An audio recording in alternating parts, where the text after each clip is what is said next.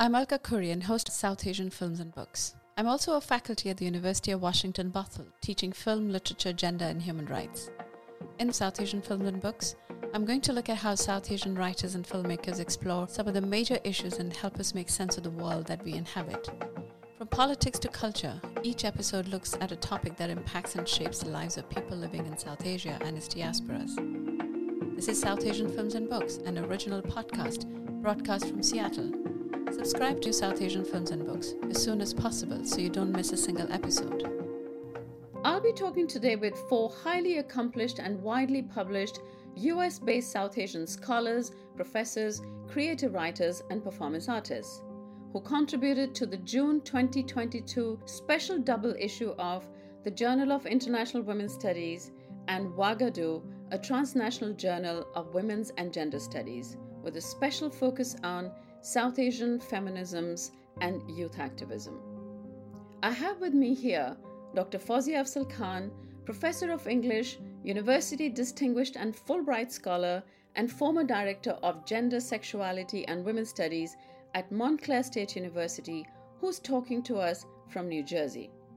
Dr. Shoba Rajgopal, Professor of Gender and Race Relations, Communication and International Studies at Westfield State University, who joins us from Massachusetts. Dr. Pramila Venkateswaran, Poet Laureate of Suffolk County, President of the NOW chapter of Long Island, and Professor of Creative Writing at Nassau Community College, who's zooming in from Long Island, New York. And Dr. Shreerekha Pillai Subramanian, Associate Dean and Professor of Humanities, College of Human Sciences and Humanities, University of Houston Clear Lake, who's speaking from her office in Houston, Texas. It gives me so much pleasure to talk to you. Welcome to the show. I'd like to start the conversation with Dr. Afzal-Khan, who was one of the co-editors of this special issue. Talk to us about how it all began.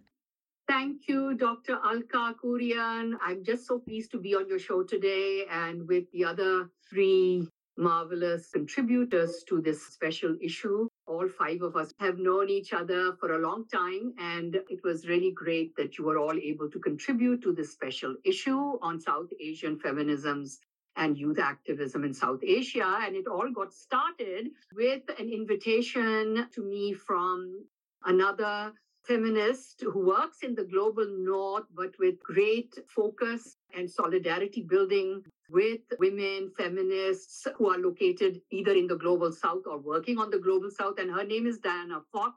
She is the founding editor of the Journal of International Women's Studies. She teaches at Bridgeport. She's an anthropologist, and currently she's working at the University of the West Indies in Jamaica. I was very pleased to receive that invitation. It was going to be a lot of work to compile this special issue, which was going to be published simultaneously with her journal and also WAGADU, as you mentioned. And she reached out, along with the editor of WAGADU, to other feminists who are in the earlier stages of their careers, also working at different universities, one of them actually located in India. And we compiled this international team of activist scholars to brainstorm and to put together the CFP and then to manage the outreach and invite and solicit papers, etc., and then put this whole issue together, which is really how it all got started. And I was very pleased to make the acquaintance of these other feminist scholars and activists, in a way to mentor them because most of them were junior faculty at various institutions. We started with this very broad-based idea to include material and contributions from feminist activists and scholars and youth activists working in youth feminist movements throughout major countries of South Asia. But because of limited resources and time and the fact that, it's very difficult to find and locate and know people who are working in some of the less powerful countries of South Asia. For example, even Bangladesh and Sri Lanka, where there is a lot of work, good work being done, we had a very hard time finding contributors. Those that I knew or we knew just were busy with other projects. And it was hard to find, newer voices. And especially Nepal, it was very, very difficult. We did get a few pieces, but they really were not quite suitable for the theme or weren't written very well. We would have had to do a lot of mentoring, which unfortunately we did not have the resources to do to get some of those pieces up to par. I was myself particularly keen to get something from Kashmir, but that also did not work out.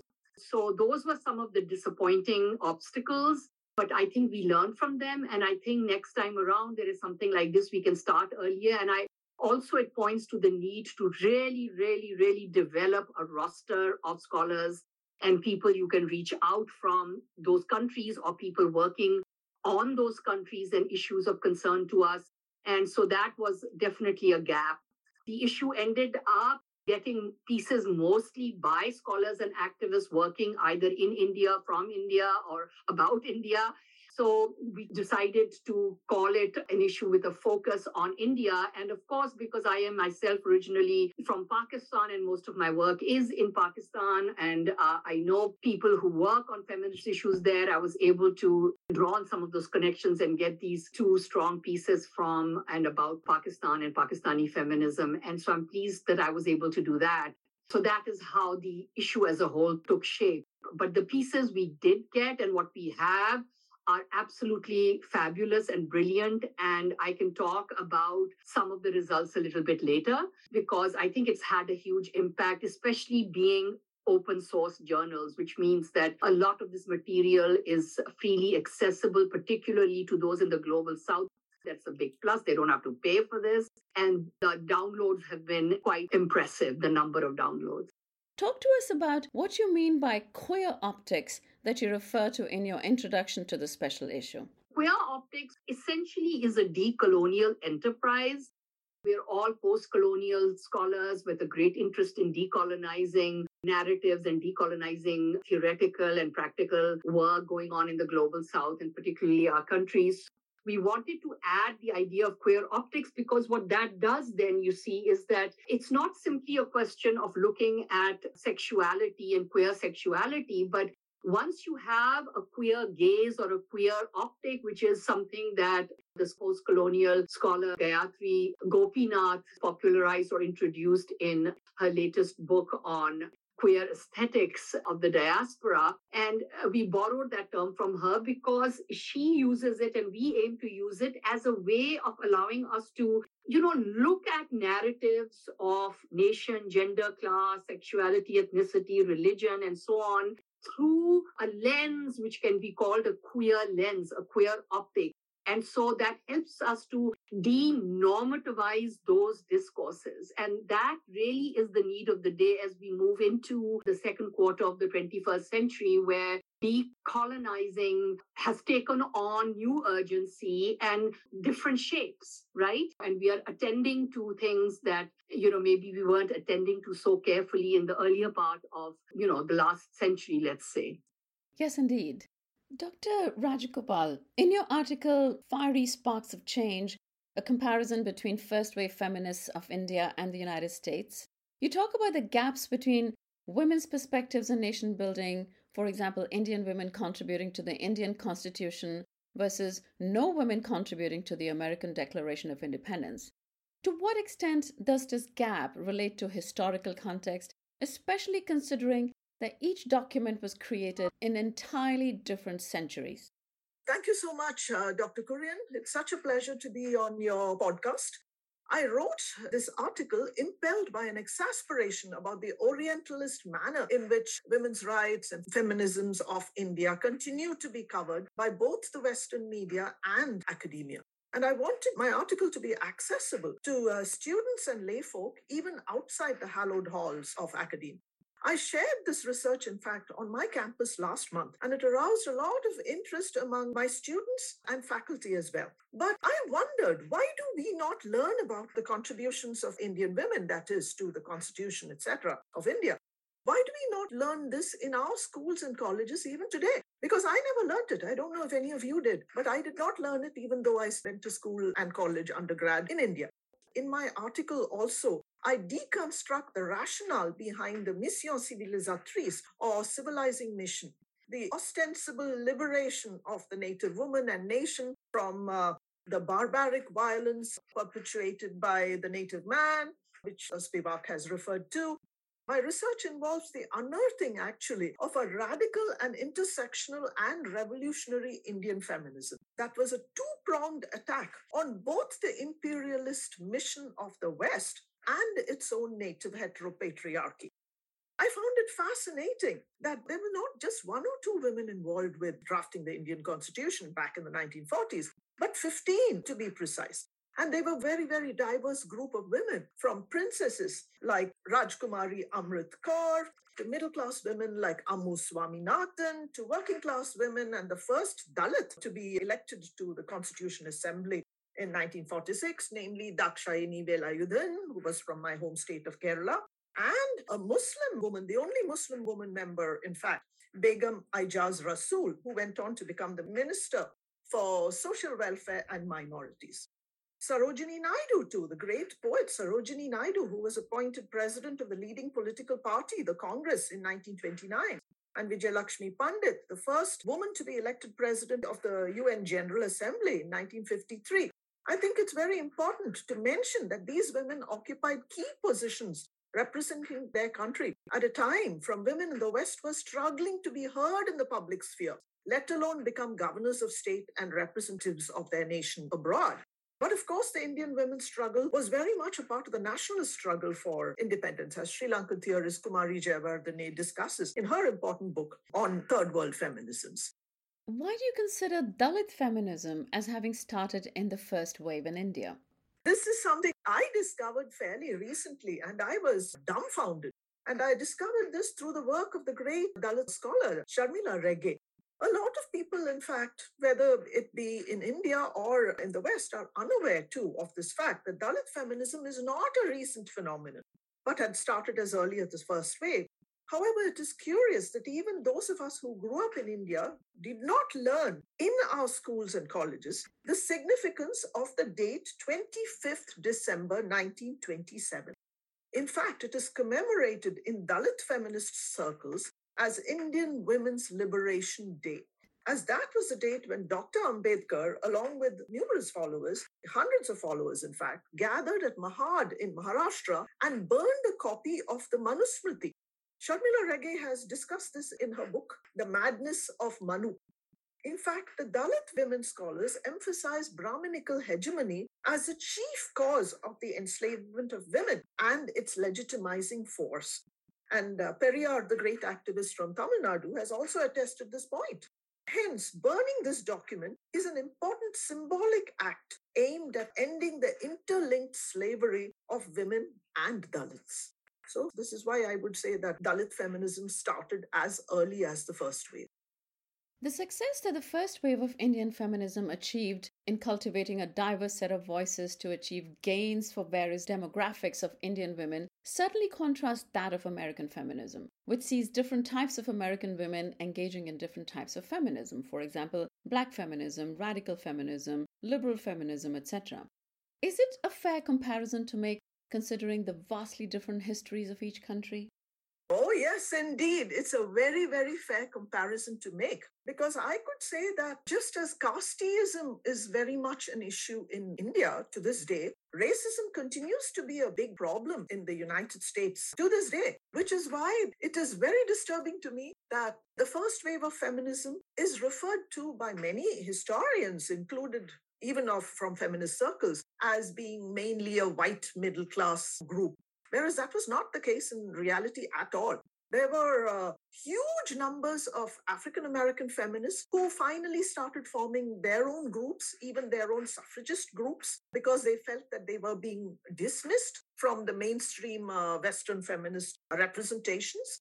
And you can see that even in important films that have come out recently. For example, a good film, in fact, made on suffragettes in the United States. But of course, it does not come from the Hollywood stables, because Hollywood to date has not made even one film about the suffragette movement. And I find that very, very strange. Coming back to this about the nexus of racism and sexism, those of you who live in New York or nearby areas, you might have noticed a new statue to first wave suffragettes, the feminists, set up in Central Park. First of all, it represents 3 American feminists. namely Susan B. Anthony, Elizabeth Cady Stanton, and Sojourner Truth. But what many are completely unaware of is that Sojourner Truth was not represented in the original design. The sculptor had not included her. And it took a lot of activism and many petitions, I was part of that, to include a representative of women of color from the first wave in that important statue. And that was when the statue of the great abolitionist and suffragette Sojourner Truth was included. So I would say that this is still a problem. And coming back to the film, the only major film which is used in many women's studies classrooms is a film called Iron-Jawed Angels, which many of you, I'm sure, are familiar with. Well, Iron-Jawed Angels does have one scene where a feminist of color confronts the powerful white feminists who are leading the parade, the major organizing the parade, the young feminists Alice Paul and Lucy Burns. And she confronts them with their own racism by permitting the demand of the Southern white feminists to have the Black feminists, and there were numerous groups, as I mentioned, of Black feminists, to march right in the back. And she confronts them with their racism and forces them to arrive at a compromise to have them march in the middle. But my point is, even in that film about first wave feminism, a recent film, you have only Ida B. Wells represented. And there were, as I said, numerous other feminists, Black feminists, who had a very important voice in the first wave, who were not represented. And you see that again in the second wave, where you only see people like Gloria Steinem and Betty Friedan, etc., as representing the second wave. Take even the important feminist organization now, which Dr. Venkateswaran, you play a very important role in that, and you will be talking about it. But I would like to mention that even in that important organization, one of the founders was Dr. Polly Murray, who was a Black woman, a biracial woman, actually. But to this day, when many people think about now, they think only of the white woman, namely Betty Friedan. So I feel that these issues continue to be a big problem in the representation of the feminist movement and the different waves of feminism in this country. Dr. Afzal-Khan, in your article, The Fundamentalist Nexus of Neoliberalism, Rentier Capitalism, Religious and Secular Patriarchies, and South Asian Feminist Resistance, what, according to you, are some of the factors contributing to the gap in feminist consciousness between imperialist liberal feminists of the West and the oppressive ideologies they engage with? How has mainstream Western feminism ended up serving capitalism and imperialism without most liberal feminists even being aware of this or unwilling to challenge that? Thank you for that question, Dr. Kurian. I think it has a long history, this gap in feminist consciousness. And I think the answer to that is that it lies in the history of colonialism and imperialism. I mean, from day one, right? We know British women, certainly in South Asia, where the British ruled for over 200 years, and the British women who accompanied their husbands and to help them rule were very much part of the same imperialist, colonialist mentality where the women, Indian women that they met, whether Hindu or Muslim or whatever, were seen as, less civilized than the white Christian women. Never mind the fact that, as Dr. Rajgopal also pointed out, that many Indian women had been agitating for a very long time for their own rights. And many of them actually were very well educated. They took part in lots of movements of protest and resistance. But that was not something that I think a lot of the white women living there at that time saw. And then the irony being that back home in Britain or back home in France or whatever other colonial country these women were from, things were really much worse for them. This is something that Zakaria has pointed out in her book, in which she talks about this irony that white Western women who thought of themselves as so liberal and out there to liberate the native women were in fact did not have rights to vote. They did not have rights for property. They did not even have rights to get educated at the same institutions that men did. But then they went out to the colonies and they thought, oh, well, we are so much better off and let's now start agitating for the liberation of these poor, backwards women. So that's that. And unfortunately, that mentality has carried over through the whole legacy and the genealogy of Western liberal feminism which focuses largely on this idea of let's be equal to men. And then we have to ask equal to which men? And it's usually to white upper class men, right? That these early wave of liberal feminist theory and activism in the West kind of highlighted.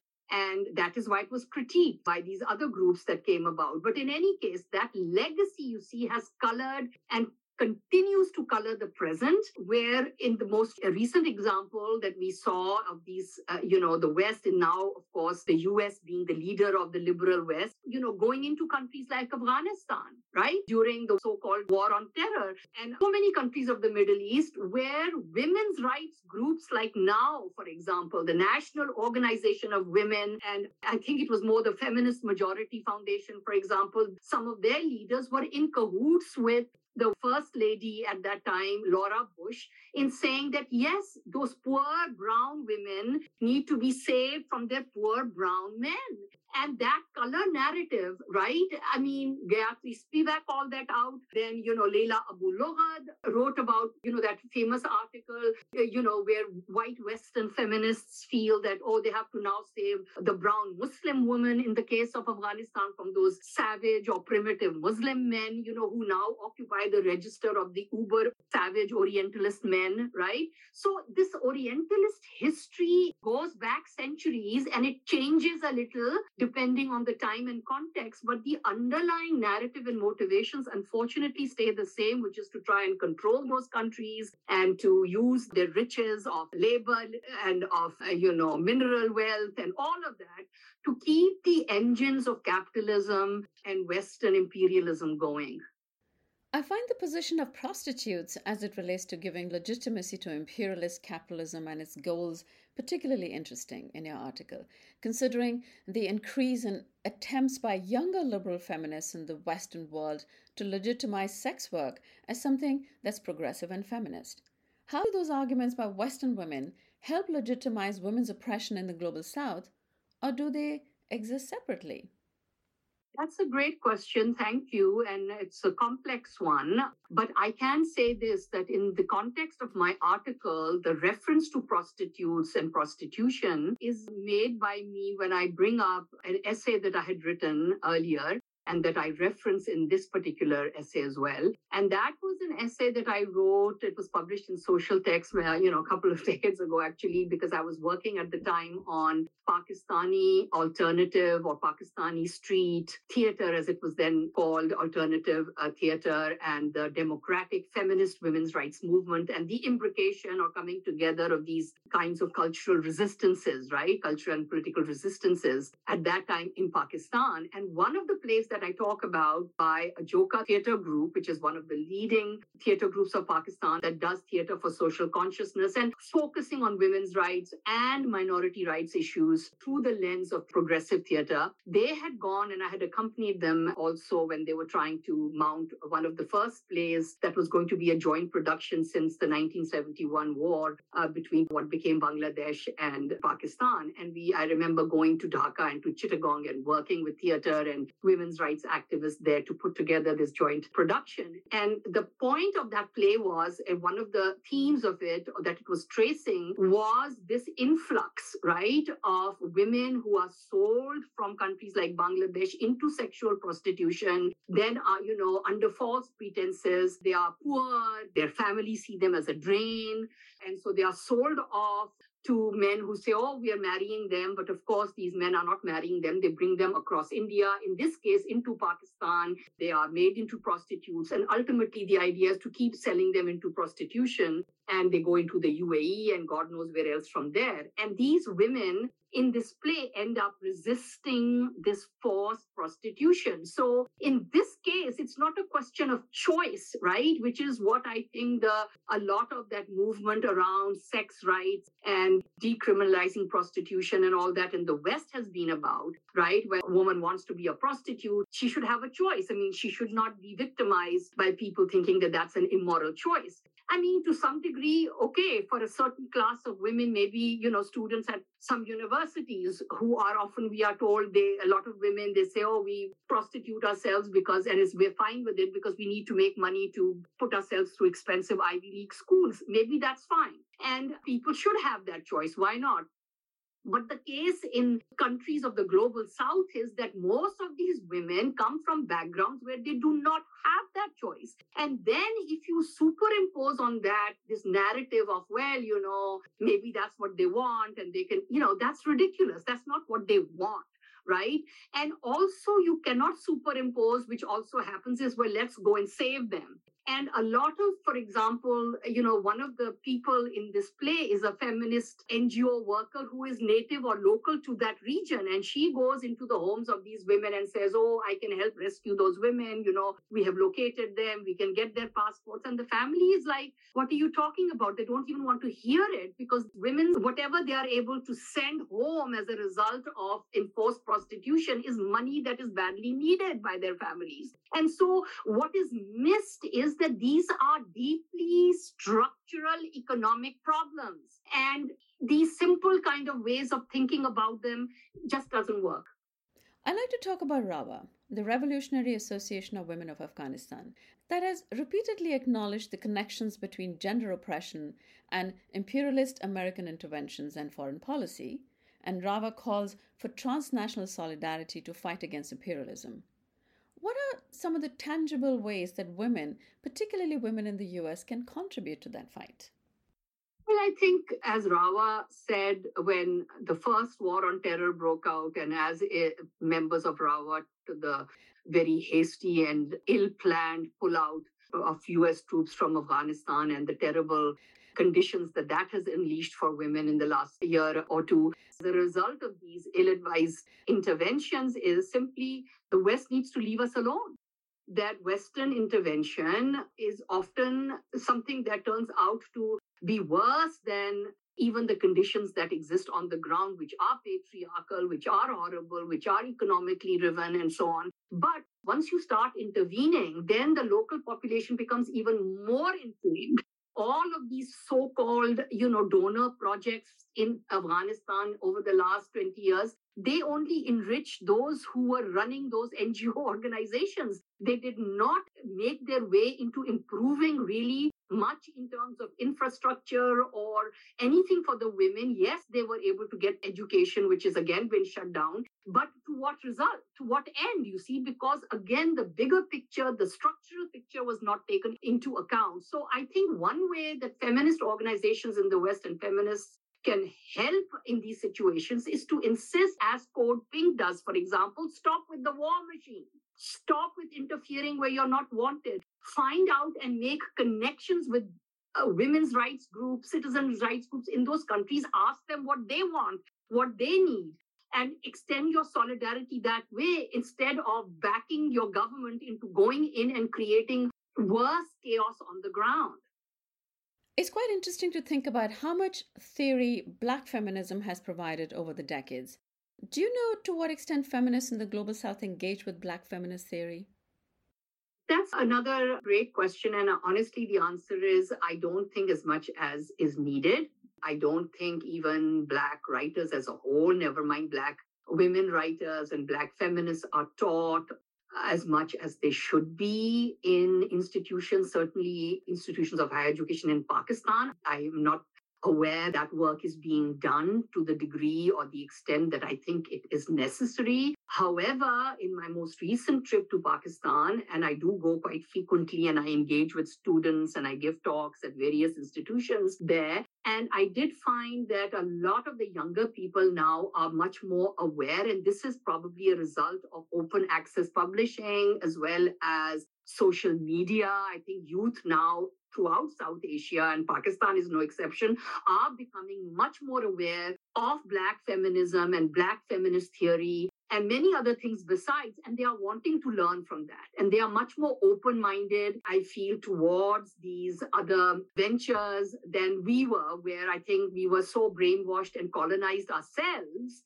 that we only studied white feminisms, So I think that the landscape is changing, and I'm very pleased about that, but I think a lot of work still has to be done there. And I think you're absolutely right, and your question is spot on, that I think the work, the contributions, both academic and on the ground, that have been made by various strands and of Black feminism and Black feminist theory and practice have been crucial in opening up this terrain that we are talking about today when we talk about South Asian feminisms and youth sort of movements. And we are looking at this work, that is important to challenge dominant narratives of nationalism and dominant narratives of religion, which are themselves quite racist, right?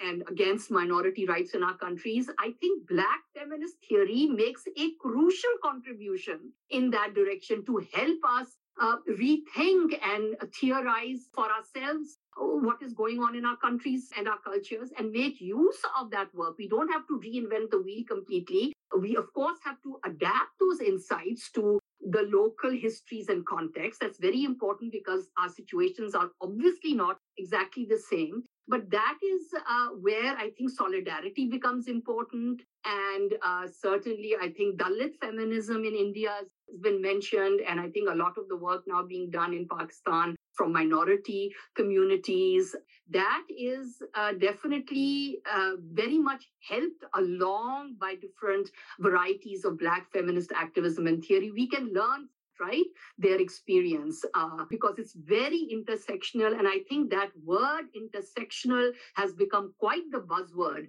And I think that's a good thing because I think young people are thinking about it. Dr. Pillai Subramanian, in your article, Looking at the Nation Through a Lover's Eye, and Padma Kumar's film A Billion Color Story, you talk about the ways in which art can actually bring people together beyond fostering a sense of community and actually produce material and political changes. Talk about that. Dr. Kurian, it is so beautiful to be part of this podcast of yours with our dear friends and comrades, our Desi Tigresses. It is really exciting for me. I want to just continue the points made by Dr. Afzal-Khan as she talks about Black feminisms. I do want to say that, yes, we need to continue our bridge building from Black feminisms to South Asian feminisms, because for me personally, my way in the United States Academy has been lit through Black feminisms through and through all the way. They have been my mentors, my teachers, my dearest friends, my sister soldiers in the struggle. It is their vision that has informed my learning, from Toni Morrison, whose work informed me and inspired me to do literary studies and make that my life. And of course, teachers at all my various institutions, like Thalius Moss, the poet, Safiye Henderson Holmes, the poet, Abin Abusia, professor of literature. Of late, it has taken me some years to transform my 15 years of working in a Texas men's prison to an edited volume that is titled Carceral Liberalism, Feminist Voices Against State Violence. And the foreword is being given by none other than one of the writers of the Combahee River Collective, which is a radical Black feminist collective statement written in 1977. And one of the original writers of that manifesto, Demita Frazier, is my mentor, now my teacher, my dear friend. It is her forward, her solidarity, her work with me that really leads the way for me in the times we are in. So yes, Black feminism all the way, and we gain power from the room that has been made for us from the struggles of civil rights on, and we need to hold hands with our Black sisters across into the various communities. And yes, art can actually bring people together, and yes, it can actually produce material and political changes.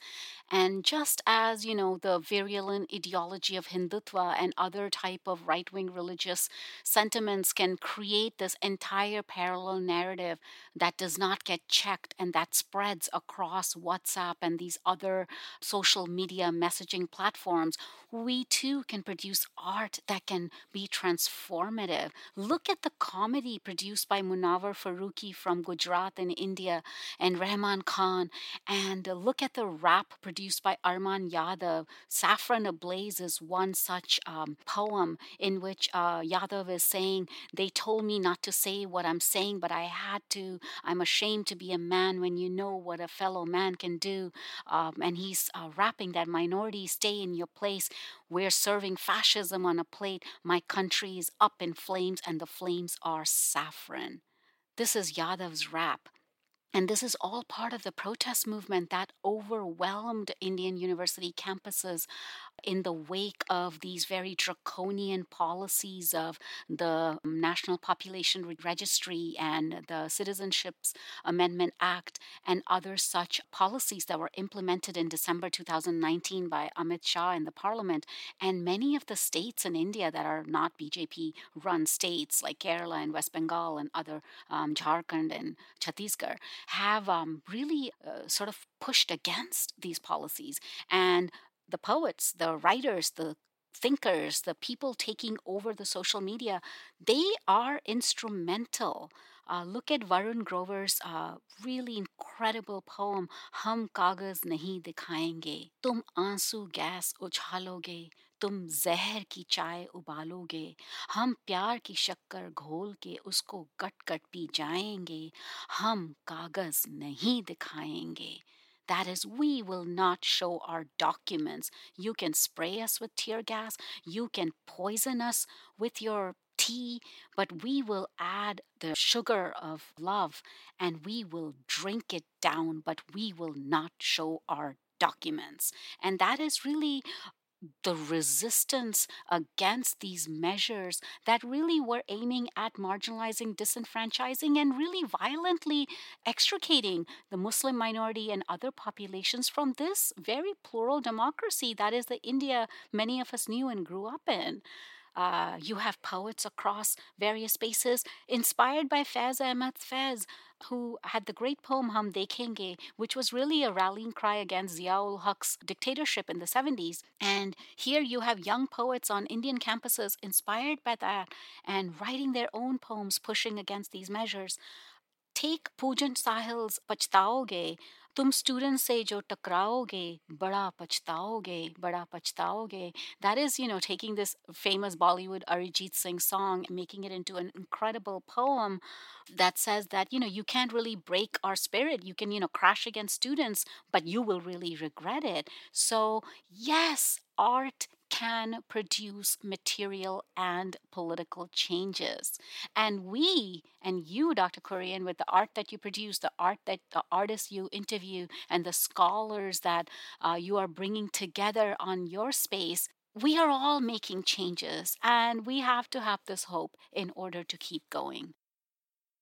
In referencing the toxicity of nostalgia, do you think the film positions Hindutva as an ideology that was inevitable? So I think the film is replete with nostalgia for a nation that never existed. Nostalgia of the father for an India where entire communities stood together to save their Muslim neighbors during communal riots, right? This is kind of the imaginary of this film by Narasimha Murthy Padma Kumar, Billion Color Story, that came out in 2016. This is the film that really at the center of my study. And right alongside this nostalgia for the loss of a Nehruvian secular ideal is also the greater nostalgia that has funded the rise of Hindutva. This is a nostalgia for a lost and glorious past of oneness where the entire nation was putatively one Rashtra, a pure Hindu nation of endless unity and Advaita, a nostalgia for a fictional Pitrabhumi, fatherland.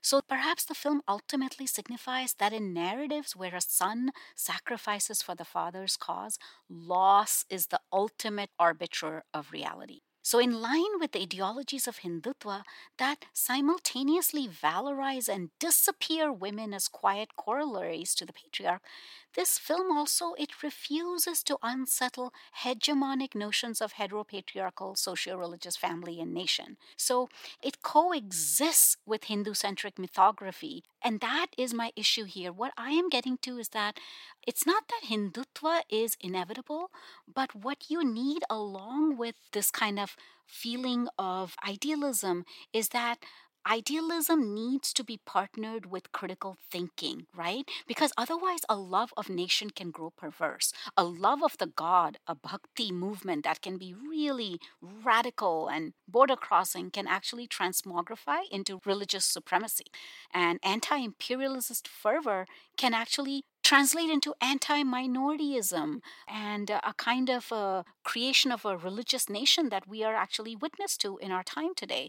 So what we all need is radical empathy, humility, critical thinking to actually construct the consciousness we need for our times.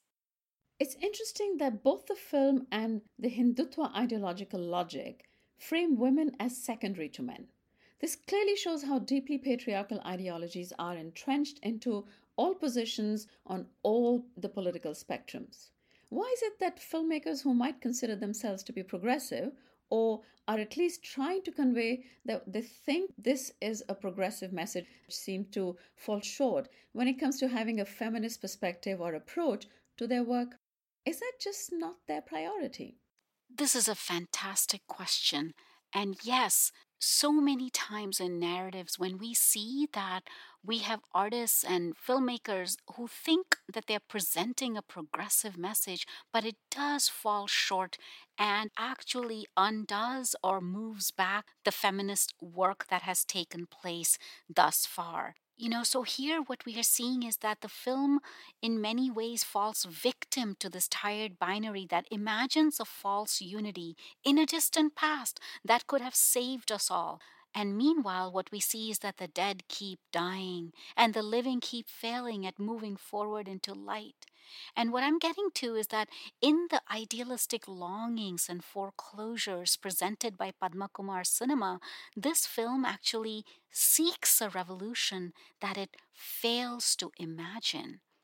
And more specifically, when it comes to the question of women, what we are seeing often, and this is something that you'll see around in popular cultural narratives, that the more you might see women's voices, women are positioned brightly, well lit, their voices are booming, the feminist positionality is absolutely circumvented, elided, or disappeared. So you'll see females, but not feminism as such.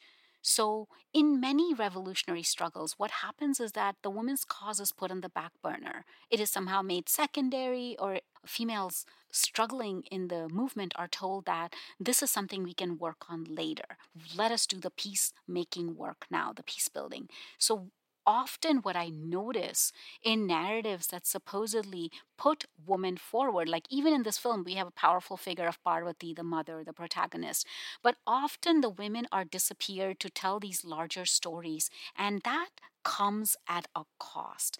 That comes at a cost, and what we see is that in many ways, in making room for loving intensely, fiercely, transgressively, this film fails to nod at the histories of contemporary resistance and popular uprisings and youth led looking to point at the revolutions in making. So, what we see is that in refusing to point out the crimes of Hindutva and the multiplicity rising against it, this film fails to legitimize the looking that rights the gaze of right wing ideologies and at all costs raises the fundamental right to love, pray, and live that the merging of a billion colors can begin to promise. Dr. Venkateswaran, in your article, Performing Dalit Feminist Youth Activism in South India, Rap, Ghana, and Street Theatre, you talk about Isai alluding to feeling a sense of liberation on stage. How much of that has to do with her pushing back against oppressive ideas of how women are meant to present themselves and having ownership over how she's perceived? Thank you, Dr. Kurian. I'd like to go back to what Dr. Shoba Rajgopal was talking about representation, about the lack of representation of women of color in mainstream American feminism and how this is an ongoing work. And that realization also brought to my awareness how much Dalit ideas are not really taken into consideration by Indian feminism. And it's only in the last 2 decades that we have seen more and more inclusion of caste in talking about gender issues. So that's when I started reading a lot of Dalit feminist poetry, particularly in Tamil Nadu. And I was reading these poems in Tamil, which made me more aware of Dalit issues. And I've been writing about these issues. And saw this issue seeking papers on youth activism, I started thinking about Dalit youth and how they were using music, particularly forms of rap and Ghana, in order to be able to express their ideas of Dalit liberation. And as I started looking more into the lyrics and young women who are involved in singing rap and Ghana, I got really interested in how they were actually affected in terms of their own perception of themselves and also perception of other Dalit women in mainstream society. So when I look at Isaivani and her role in the Castless Collective, which is a group of singers who sing rap and Ghana, and they perform this on stage, I started looking at how she was not exactly only pushing back against gender expectations, but also she was pushing back against caste expectations. Because if you look at the whole history of Dalits in India, especially Dalit women, and it is like, we do not want to see you and we do not want to hear you, right? So for Dalit men and women to come onto the stage and say, you're going to see us, you're going to listen to us, and we are here. And we are going to sing about many of these issues and you're going to listen to these songs. That's a major, major revolutionary thing. So I want to also talk about this question of space.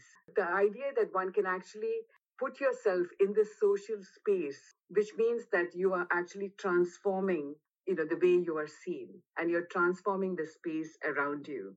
So the Castless Collective is a radical collective that performs all these shows on stage. And this collective enables her to perform her feminism. So we also have to remember that the idea of a collective is very important here. So the moment there is a collective and the bond develops among the performers in the collective, it's much easier to actually push your ideas forward. The other point I want to make is about the idea of a heterotopia, and that's something I've talked about in detail in the paper. And the word is used by Michel Foucault, and he's talking about the heterotopia as an outside space, as a marginalized space. But it is a marginalized space where artists actually create their political identity. And so I talk about Dalit rappers occupying this heterotopia in order to be able to create with their imagination rap songs and hip hop and Ghana and other kinds of music videos in order to bring out that anti caste message. And I think it's a far more effective tool than anything that I've ever seen. I find the concept of a psychological space where women can envision themselves in a society where women's liberation has been achieved particularly interesting. How can a psychological space translate to material gains for women and help contribute to the destruction of patriarchal institutions? Does it start with providing women a sense of agency? I know that Dr. Subramanian has discussed that in detail in her response. What I'd like to add to what she said is that there is this notion of subjectivity. To be able to express one's subjectivity itself is amazing for a woman who is oppressed, both because of her caste and gender. So, self expression and pressing on with it, despite pushback from naysayers, expands one's psychological space. It establishes the ontology of the subaltern subject. So, remember what I said earlier, untouchability means you do not exist. And what the mainstream says is that I can live my life without seeing you. All the social rules are in place that make certain that you are not seen. So that is the attitude of the mainstream. So, which means that the Dalit subject has to assert their subjectivity in order to be seen and heard. So, I think the notion of the artist being able to be on stage and express their subjectivity means that also the body and the voice are both transformed. And in the transformation of one's body and voice, what happens is one can infer that the space outside them, which is society, would also eventually get transformed. I would say that, this kind of psychological space that is the first breakthrough in the social institution. And once you're literally on stage, you can start thinking about occupying other spaces, other institutions where there is pushback and violence and being able to transform those spaces. In one of her interviews, Isevani talks about the notion of, in Tamil, timir, which means audacity. And she says that it's very important for women singers, Dalit women, to have that notion of timir, which is a way of walking on stage, at the same time, a way of singing, where assumptions about how one should sing or what should be sung, those should be shoved aside, and one has to reach into one's authentic voice and one's authentic message. So, in this particular song, for example, she sings, I am sorry, Ayappa. And this is in the context of lack of access of temple entry to Dalits. And the lyrics go, I am sorry, Ayappa. And then she says, Bayam Kati Adekke Vekka Paraya Kalam Allappa, and which translates as, I am sorry, Ayappa. Old times are no more. Don't use fear to suppress us. So the whole idea of fear and suppression, or fear and oppression, and she's challenging that. So that's something that comes through in the lyrics themselves. That is far more effective than somebody else writing about it in theory. When it comes out in the song lyrics themselves, that has a great effect on the audience. How important is it for younger people, especially, to see that a new world is possible, particularly through art, which helps people connect across different demographics? For young people to imagine themselves as part of change making, are they able to achieve a level of political consciousness that otherwise wouldn't exist, or would have been harder to achieve without engaging in political art? For young people to feel agentic, they need to be able to become involved. So rap allows that. It is also performance in a collective as well as it shows subjectivity. Rap is popular among youth. It is transgressive historically. It cuts across boundaries. The themes in Dalit rap influence young people, plus the internet. The internet is a democratizing space. Young people feel the freedom to create and put their creations on the internet and share with the global audience. It is mind boggling when you think of the seismic changes that are possible from this.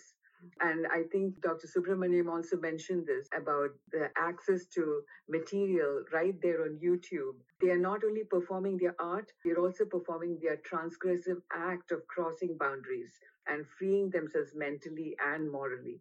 So, yes, there's so much that is possible in terms of getting the message across through the use of the internet. So, it is a constant creation of assertion of one's subjectivity. I'd like to conclude by turning to you again, Dr. Afzal-Khan. What was the response to this special issue? Do you have any afterthoughts? Well, thank you for that. I just also wanted to say that I have so enjoyed listening to everybody on your podcast and your brilliant questions. I think that this work that you are doing also in your podcast as a way to mark the work that we have done together on this special issue as a collective of our own. As I mentioned earlier, the fact that we have known each other now for more than 2 decades through professional and personal relationships is adjacent to the aim of this special issue as well, right? To reach across identitarian borders, national borders, disciplinary borders, right?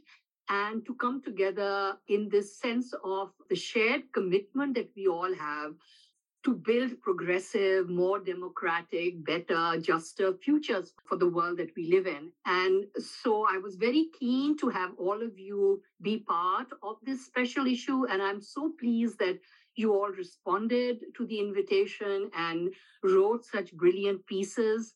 Having said that, in terms of a response to the issue, there has been really an outpouring of, especially from South Asia, of excitement about the issue. And I want to just share a few things. And I want to go back also to echoing things that Dr. Venkateswaran just mentioned in her responses and Dr. Subramanian in terms of this idea of art as change and the audacity of change and the audacity of hope, as President Obama called it, but the audacity of being able to envision change, and that art and the kind of analytic work that we do as academics to analyze this art and bring its messages across to our readers, I think this creates not just the psychological space that Dr. Venkateswaran was talking about, but actually a space for real on-ground change.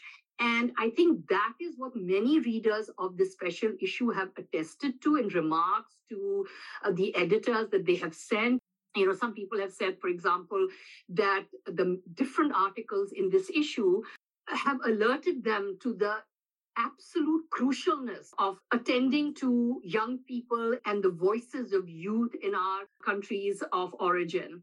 I mean, everywhere, but since this was on South Asia, that the idea of keeping that focus on social movement organizing is important because it raises consciousness and it keeps an ongoing pressure on institutions. So we have to attend to that. We have to study. We have to write about it. And that all of you and others in the issue have done. Secondly, that readers were very pleased with the kind of progressive commitment to decoloniality that they found across the board in all of the articles in this special issue, and how decoloniality is itself interwoven with feminism as a movement, both theoretical and activist, and particularly of this varieties of post-colonial feminism. I think that many contributors to the volume mentioned to the editor, Professor Fox, that they got opportunities for other collaborations, that people actually, after reading their pieces, reached out to them and said, oh, this was so wonderful. Why don't you become part of other projects? So we opened these pathways for more work to proceed and for people to, especially junior faculty or graduate students to build their careers. And then I mentioned open access. So the readership of these articles is, most of them are between 200 to 400 downloads just since June. And that's fantastic. And it's still ongoing, you see. It's not like it has stopped. And I mean, if you think about it, most print articles, if they're lucky, you will get like maybe 100 readers in a lifetime. This has surpassed those numbers. And I think some of the highest ones, the ones getting the most hits or downloads, they're up to like 800. I mean, 761, I think Afia Shermano Zia, who wrote about the Aurat March of Pakistan and looked at it through a critical and analytic lens, I mean, that has 761. Another article about Sita and re-envisioning the Sita myth, also in that realm. So it tells you that people really are interested in re-envisioning these histories and creating progressive change, and they are turning to work like we do, which makes you feel good that what we are doing is important. And finally, we are engaged in a process of deconstructing all of these normativities across landscapes of nationalisms and borders and religious extremism and gender apartheid and caste apartheid. And I think this is absolutely fantastic. So radical empathy, absolutely. Love across borders, absolutely. Thank you. Thank you so much, Dr. Fawzia Afzal-Khan. You summarized all the arguments so beautifully and so succinctly. Thank you so much, Dr. Pramila Venkateswaran. Thank you, Dr. Shreerekha Pillai Subramanian. Thank you very much, Dr. Shoba Rajgopal. It's been a pleasure talking to you. It's been a pleasure collaborating with you and knowing you both at a personal level, at a scholarly level. And here we are, the Desi Tigresses. Thank you. Thank you. Thank you. Thank you. This episode of South Asian Films and Books is developed with the support of the University of Washington Seattle's South Asia Center with funding from the United States Department of Education National Resource Centers Program, the Student Research Assistant Anagat de Risala, the Social Media Coordinator Sanahat Sheikh, the Editor Alpna Sood, and the Language Learning Center at the University of Washington Seattle.